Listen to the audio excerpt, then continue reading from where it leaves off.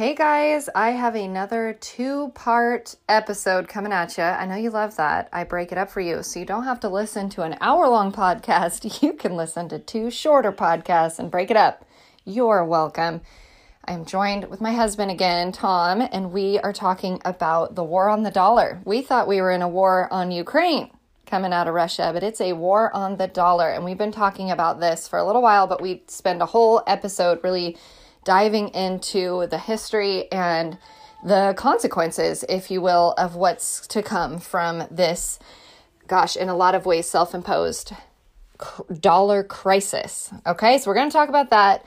And I also wanted to mention that my devotional is available and you can get the first 3 days. It's a 30-day devotional. It's called A Devotional for a Divided Nation. It's specifically relevant to what we're walking through as a country right now in this moment in history. So I think you'll really like it and be encouraged. It's 30 days, and you can get the first 3 days free if you join my newsletter, and I will put the link down below so that you can click on that. And I send a newsletter out about anywhere from once a month to once every couple of months. So it's not super annoying, but if you're on that newsletter, you're automatically going to get the first 3 days of the devotional, and then you can decide if you love it, and you can grab the rest of it for $7.99. Or if you know, I think that's cool, I want to support Wendy, I'm going to get that devotional. I'll put that link in the show notes also, so you can just go ahead and grab those 30 days. I'm working on the second 30 days, volume 2, A Devotional for a Divided Nation, so keep an eye out for that. But without further ado, let's go into our conversation about the war on the dollar. Let's check it out. This is the Gaining My Perspective podcast, and you're hanging here with me, Wendy Cunningham. You're here to get empowered, inspired, informed, and encouraged as we navigate the everyday journey of this crazy life. Stick around because we're going to laugh and we're going to learn. And above all else, we're going to gain perspective.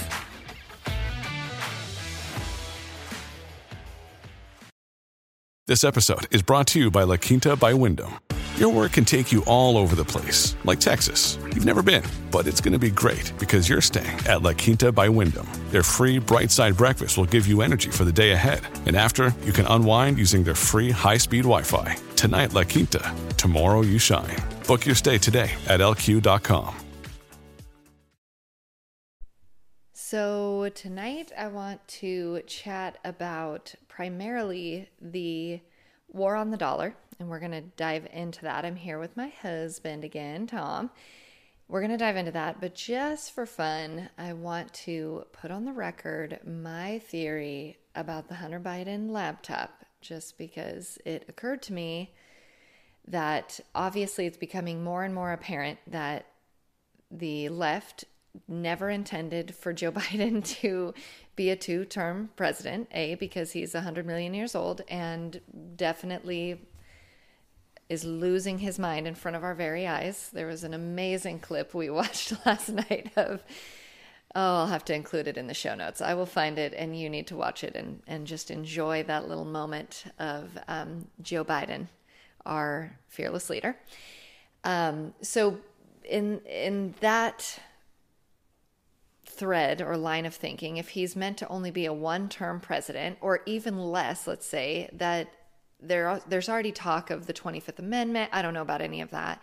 If they're really going to pull him out of office, it does us no favors if he's impeached, let's be honest, because then we have Kamala.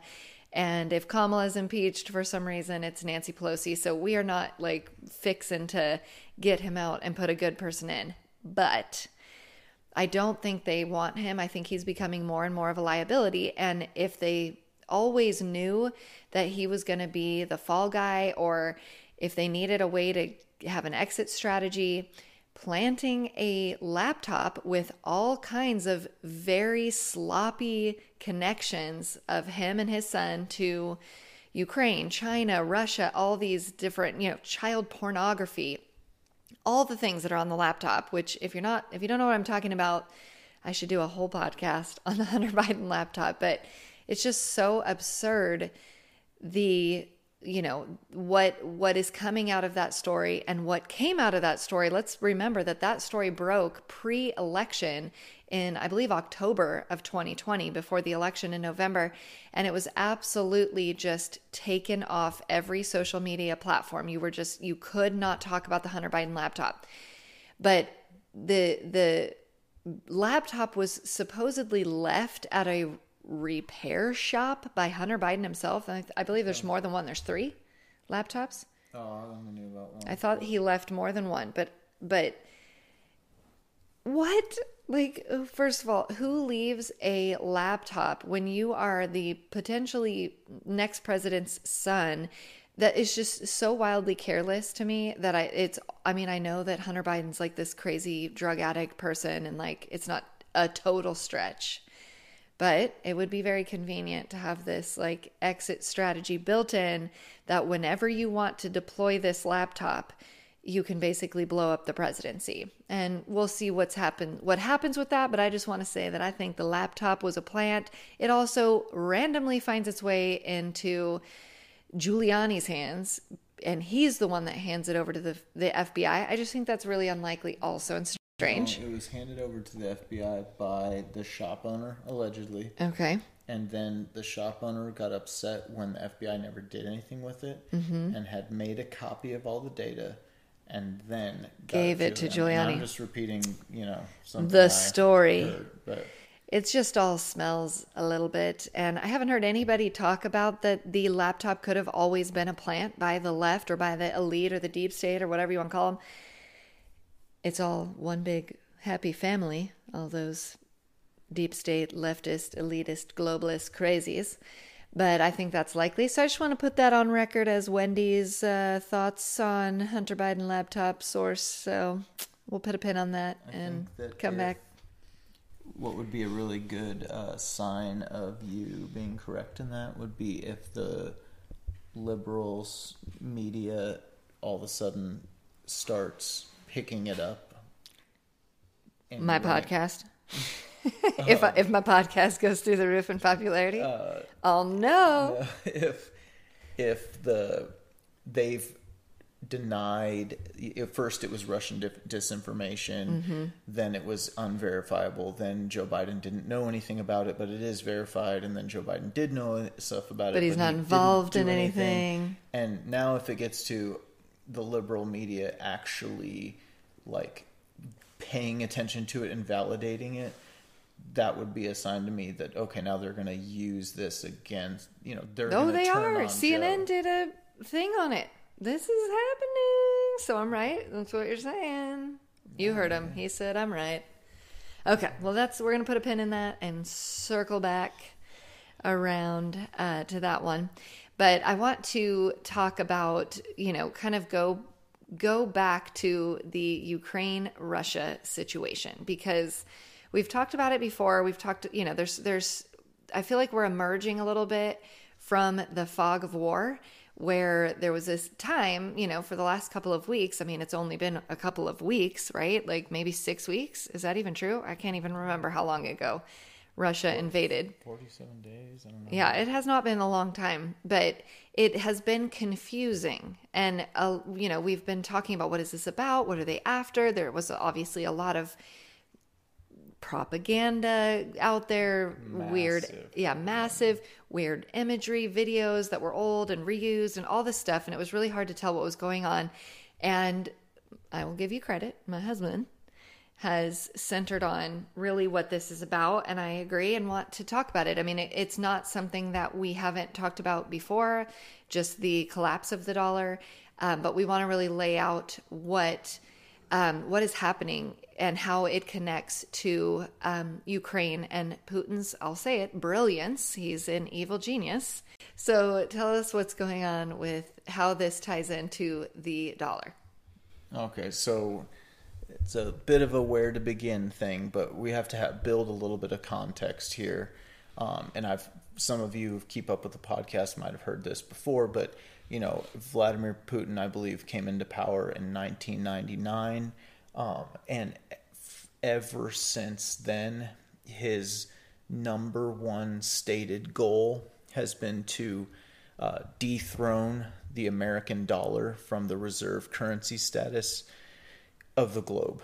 And just to recap, that means that in order to buy oil, that's the petrodollar, but fundamentally most goods, most commodities have been traded in dollars globally. So adds value to the dollar. If the Danish want to buy oil, they have to go essentially exchange marks or whatever the heck they use in Denmark or wherever for dollars, and then use those dollars to buy oil. It props our fiat currency currency up on a major pedestal, like way higher than anybody else's. And it is the mechanism that allows us to print money. If you hear about this term, printing money, it's not that they're just literally printing money. It's that they are able to create money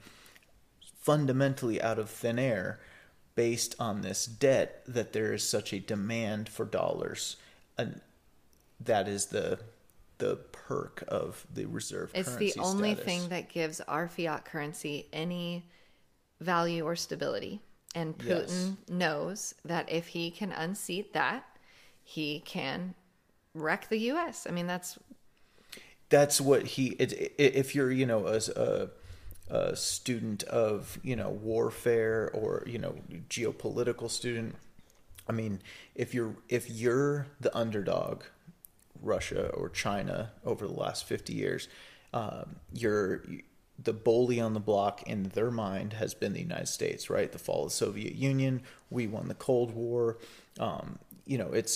It's that was a major mark left on Russia and China, the East, if you will, and they haven't forgot about it. And if they sit down and strategize, how do we beat America? Very quickly they realize, well, United States has 11 or 12 aircraft carriers. I mean, that's 11 more than the next. China only just now got their first aircraft carrier.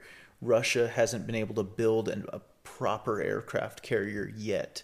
So it's like they can't fight us toe to toe, but that doesn't mean that they haven't come up with another way, right? And they haven't been planning and figuring out our vulnerability. And our vulnerability is our monetary policy. And this is such a rabbit hole, because the more you look at our monetary policy, you find that many other wars and conflicts and dethroning and reinstating different regimes all over the world that we have done have been... It's not for freedom and democracy. It's usually because it's oftentimes been, there's many examples of this, people who were a threat in even a small way to the dollar's being unseated. Absolute rule of currency.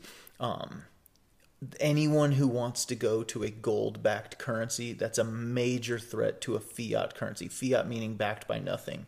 All currencies, well, most currencies used to be backed by something. Gold has been a standard for a long, long time, like fair enough to say basically thousands of years. There have been fiat currencies in the past, all of which have failed, and so will ours. And we have talked about that in the podcast in the past. But the question is when. The question is when, and that is our vulnerability. And Putin recognized that, and he has been holding little summits and all very friendly stuff, and he's been gathering people at the table, basically saying, hey, why should the United States get all the benefit from the reserve currency? Wouldn't it be better if we used, it's referred to as a basket of currencies? Wouldn't it be better if, the Indian currency got a little bit, and the Chinese currency got a little bit of love, and the Russian currency got a little bit of love, and the Iranian currency, and the Pakistani? And basically he's pitching them saying, I'll split the plunder with you, let's all do this a little different, and Brilliant. It'll be fair. And he's got a good argument, and it's appealing to them. But for the last 20 years, those countries have been basically afraid to stand up to and take that like major step. They all know what it means to move against the dollar. You know, like they know what the consequences of that have been. You're in the crosshairs of the largest military on the face of the earth. Military, State Department, intelligence community, etc. And so basically they've all said, yeah, no, that does sound appealing, but you know, it's probably best to just keep the status quo, and nothing has come to fruition. Well, I do believe that Putin has been, and I don't know if I'm willing to go so far as he's super brilliant, but he really seems to be he's strategic. Student of this specific issue, and he has very carefully, painstakingly walked this plan forward for a lot longer. He did not, this is not something that just came to his mind this year as a New Year's resolution to take Ukraine. Like, this has been something he has been preparing for. So when he saw the pandemic wreak the havoc economically, globally, that it has, and he knows that, you know, our debt to GDP ratio is, you know, 130 something percent, you know, absolutely astronomical. We're ripe for the picking. We are absolutely ripe for the picking. You know, we printed some, I mean, depending on who you talk to, it's like 30 to 80% of the dollars in existence have been printed in the last 18 months. Like, either way, like, lowest end is still catastrophic and highest end is unreal. You know, he saw an opportunity and he said, this is our time. We must move. The giant is weak, you know, and while Ukraine is highly strategic, and I won't, you know, there's absolute strategic value to Russia in Ukraine, but what I always look at is I try to see the bigger picture, the through line of the story, and not just the short-term victories and stuff, but you look at it and you go, Putin's not really fighting in Ukraine to win, or Russia's like completely incompetent, right? As we're starting to see this picture develop, and it's very difficult to know what is and isn't happening on the ground in Ukraine exactly because of the propaganda, but either they're halfway trying or they're completely incompetent. But what I would pose is that Russia, Putin being a student of the Western strategy, he knows that we don't rush to a fight. The first thing we always do in the UN, in the EU, in NATO is sanctions. We will first threaten and enact sanctions. And of course, and what's a sanction? A sanction is usually economic or trade, you know, related, and it's basically says like, all of us won't trade with you, which can be extremely harmful depending on the type, nature, and reach of that sanction. Well, we just took some of the most severe sanctions we have, as far as I know, ever instituted, let alone against, you know, another major power in the world. But what we did is there's a banking system called the SWIFT banking system, and that was designed by the United States back in, like post-World War II. It's actually really old. And it's basically like a way to transfer money between banks, and it's how dollars are transferred. So American dollars. And we cut them out of that system almost entirely. And so they can't get or trade dollars. Exactly. That's the fundamental gist of it. Yeah, there's more detail to it. But yes, fundamentally, they're cut out of the dollar system. They can't, it's very difficult for them to spend their dollars and very difficult for them to get any more dollars. And you're saying Putin knew or could have known we were going to do that. Yeah, very much so. And so he positioned himself to be very much benefited by such a sanction. Right. As opposed to harmed. And this is going deep, but I want people to understand maybe a little bit of just where I come up with this, if you will. Putin was amassing troops for almost a year, really. Yeah. This was not overnight. It's not a surprise attack on Ukraine. Anyone who's been in the military or military, if you don't even have to be up high in the military to have this just general idea of how they work. As soon as he was even remotely massing troops on the border, the State Department and the Department of Defense are working and talking together on all levels. What if, and they're preparing plans. What if? They're always doing this for every possible thing that they can come up with. And definitely obvious threats like Russia amassing troops on the border of Ukraine. And they're going to come up with what sanctions they might institute and what military plans they might put into play if X, Y, or Z happens. So all of that is available to Putin theoretically via intelligence. So he might have been waiting to hear. He might have been doing that troop buildup longer and longer to get more intelligence on just what sanctions might be coming his way, because he actually wanted a certain degree of sanction to occur. And he kind of wanted to make it bad enough. And we'll get to that. But basically, he invaded.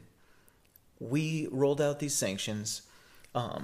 It crashed the ruble by, 40 to 60% or something. Initially, ruble is the Russian currency. But almost immediately, I think it was within 5 days, China and India offered to buy Russian oil.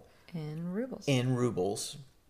And it was partly we didn't see that yen, coming? So partly in the Chinese currency, which again, Russia was always said, we're okay with that. Like, we'll trade in other currencies. That's fine. Like they were always proposing that. His main enemy is just whatever makes you happy, as long as it hurts the United States dollar. So the enemy of my enemy is my friend. The enemy of my enemy is my friend. I believe that is out of Sun Tzu, Art of War. I could be wrong on that, but either way. So 5 days into the sanctions, he's selling his oil. Countries on earth are like, we'll take your oil in your own currency or in our currency. So I don't want to make it sound like it just worked out super rosy for Putin, but like really all in all, from an economic standpoint, things are going really well, all things considered. Now, I know some people would be like, you are high. Really well for Russia. For Russia. Yes. Because in the long game. Well, what happened to oil when this all happened? It skyrocketed, right? So then Putin's oil is worth double.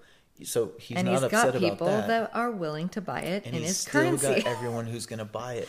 So not hurting him any. In the oil industry, which is a huge economy, huge export for Russia, things are good. Things are great. Things are good.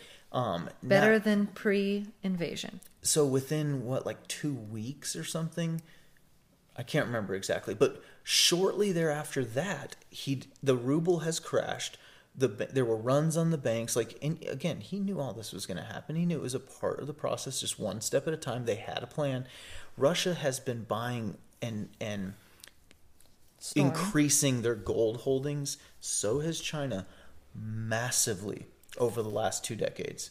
And the United States has not so much. Not done that. So Russia, he made a move to back the ruble in gold. So it is now 5,000 rubles to 1 gram of gold. And the idea of that is that currently the only gold-backed currency? I think it might be. That's a big deal. It's a really big deal. That just happened last week. Yes. Last week. Well, yeah, 10 days ago now, something like that. But that's a huge deal. And essentially what that means is that our paper dollars, you can't go get anything else but those paper dollars. So they have to be, their purchasing power is all they have. Now, a ruble right now, you can take 5,000 of them and go get a gram of gold. Now, that might not sound like a lot, but like a ruble is, I forget what the exchange rate was for American dollars to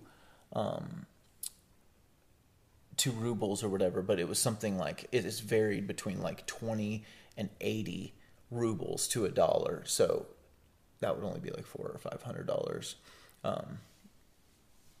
To go get a gram of gold. I'd have to do the math on the top of my head. But a gram of gold, let's call it $60 at spot or something right now. 60 American dollars at spot price of the gold. Which is the price that it's traded at, not what it costs to get it delivered to you for what it's worth. But that sets both two things. Is it sets a bottom dollar value for the ruble. Mm-hmm. If it's backed in gold, it can't go any lower than whatever the price of gold is. Yep. Which is always going to be valued. And that's as a peasant, as a person who conducts commerce, that's what we want, generally speaking, is like our dollar. That's the opposite problem, or that's the opposite situation of what Americans are dealing with right now. Our currency is losing value right now, and there is no by floor. The month. There is by the day. By the day, but we have numbers coming out tomorrow. Well, April 12th. Yeah, measuring how much we've lost of our buying power. But there is no floor on that. Like the dollar can go to zero. There isn't something backing it up saying this is at least it's worth the base value. And the ruble is, in my opinion, worth more than the dollar is today because the ruble has the floor of the value of a gram of gold. That's not your opinion. I mean, that's economics. Like it's math. Economics. Yeah. Follow the science. So what I see is in the Ukraine is, you have everyone's focused on how the war is or isn't going and what Europe's going to do about it and what America's going to do about it and what Russia's, how far are they going to push this and how all this stuff, right? And I really think that let me pose this, like, what if it's not really about Ukraine? What if the greater objective is not Ukraine, but Ukraine is a deception and a strategy to get these things to happen? Because here's the thing. When Biden and the European leaders instituted these sanctions, that essentially removed the dollar from the reserve currency status. And let me explain that. The idea of a reserve currency status, and I'm stealing this, I forget who said it, it might have been Jim Rogers, to give credit where credit's due.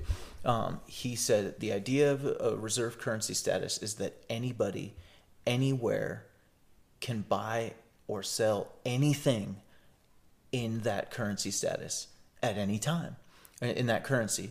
So if you go to the middle of Africa and you show them a Mexican peso, that might mean nothing to them. The same way that if I have a Mexican peso in the United States, it's like not really worth anything to me here. But you can take $100 bill to the ends of the earth, and they know that's worth something to them. They will take that money from you. They want that money, or historically have. But the reason for that is that it's good everywhere. It's good whether you're trying to buy cocaine or, I hate to say it, but hookers or, cotton or gold or wheat or grain or cars or whatever. It is a universal global currency. But when you tell an entire nation state that happens to be, whatever, 11th largest in the world, they can't use it. You took yourself out of the seat. You literally eliminated that. You've said we don't want to be everybody's anywhere, anytime currency. We want to be everybody but these people. That happens to be, 1/7 of the oil production, or 1/9 of the oil production, all these 1/5 of the grain like all these different massive industries cannot be traded in dollars anymore. So guess what? They're still going to get traded in something. We also failed to realize or did we? There's a lot of countries that would happily see us tumble, that would love to unseat the dollar. So again, thus comes out of this crisis the alliance between Russia and, you were talking about the Saudi Arabia. The petrodollar term is coined because Nixon signed an accord with OPEC, the oil producing countries, which are really led by Saudi Arabia back in the 70s, to basically guarantee that OPEC oil would be sold in dollars. That's why our dollar is often referred to as the petrodollar, because it's kind of backed by oil in a way, or propped up by the demand for oil. It's not backed by oil. It's propped up by the fact that it's oil, the number one commodity that makes the world go round, was only sold in dollars. So we had an agreement to where the United States would be the military protection for Saudi Arabia, and in exchange, they would only trade oil in dollars. Well, Saudi Arabia departed from that basically a few months ago. And basically like 2 months ago or something, and signed an agreement with Russia. And to just give a little more detail on a lot of that, we have been growing apart, Saudi Arabia and us. Remember, they killed that journalist that was really frowned upon. I don't know if you remember that. I forget the guy's name, but he went into their embassy, never came out, but he went into one of those skiffs, and those basically got cut up into 100 pieces and taken out. I wish I could show you the look on my face, because I don't remember this story. It was a couple years ago, but that story about the reporter that got cut up into 1,000,000 pieces. That one. The international community in an embassy the world is a crazy place. Like, if you pay attention, it is crazier than a Tom Clancy novel. But basically, is it cooler than Yellowstone? I don't know. But basically, when the United States Congress passed a resolution condemning Saudi Arabia for 9/11, actually like implicating them in Saudi Arabian intelligence in 9/11. I don't know. A lot of people don't know that happened. They were mad. They were extremely upset about that, and they threatened us multiple times. Like, if you do this, we will remember it. And here we are. And I'm not, just to be clear, I'm not saying we shouldn't have done that. I'm just saying they remembered it, and here we are. Thanks for tuning in, guys. Catch the second part of this conversation in The War on the Dollar Part 2, which will be coming out in just a few days. Hope it was helpful. Hey guys, thanks for listening. Don't forget to rate this podcast and tell all your friends. And of course, catch me over at gainingmyperspective.com.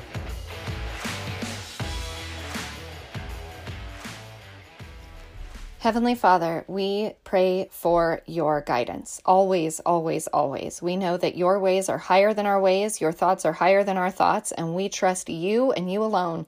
Lord, help us to discern in this time what our role is and what we can do to be prepared, Lord. And I just want to take a moment to pray against the spirit of fear, Lord, that does not take hold in the hearts of our listeners, Lord. I just pray against that, and that they would be anchored in your peace and know that you are the one with the master plan and your plans are good. We ask these things in your Son's name. Amen.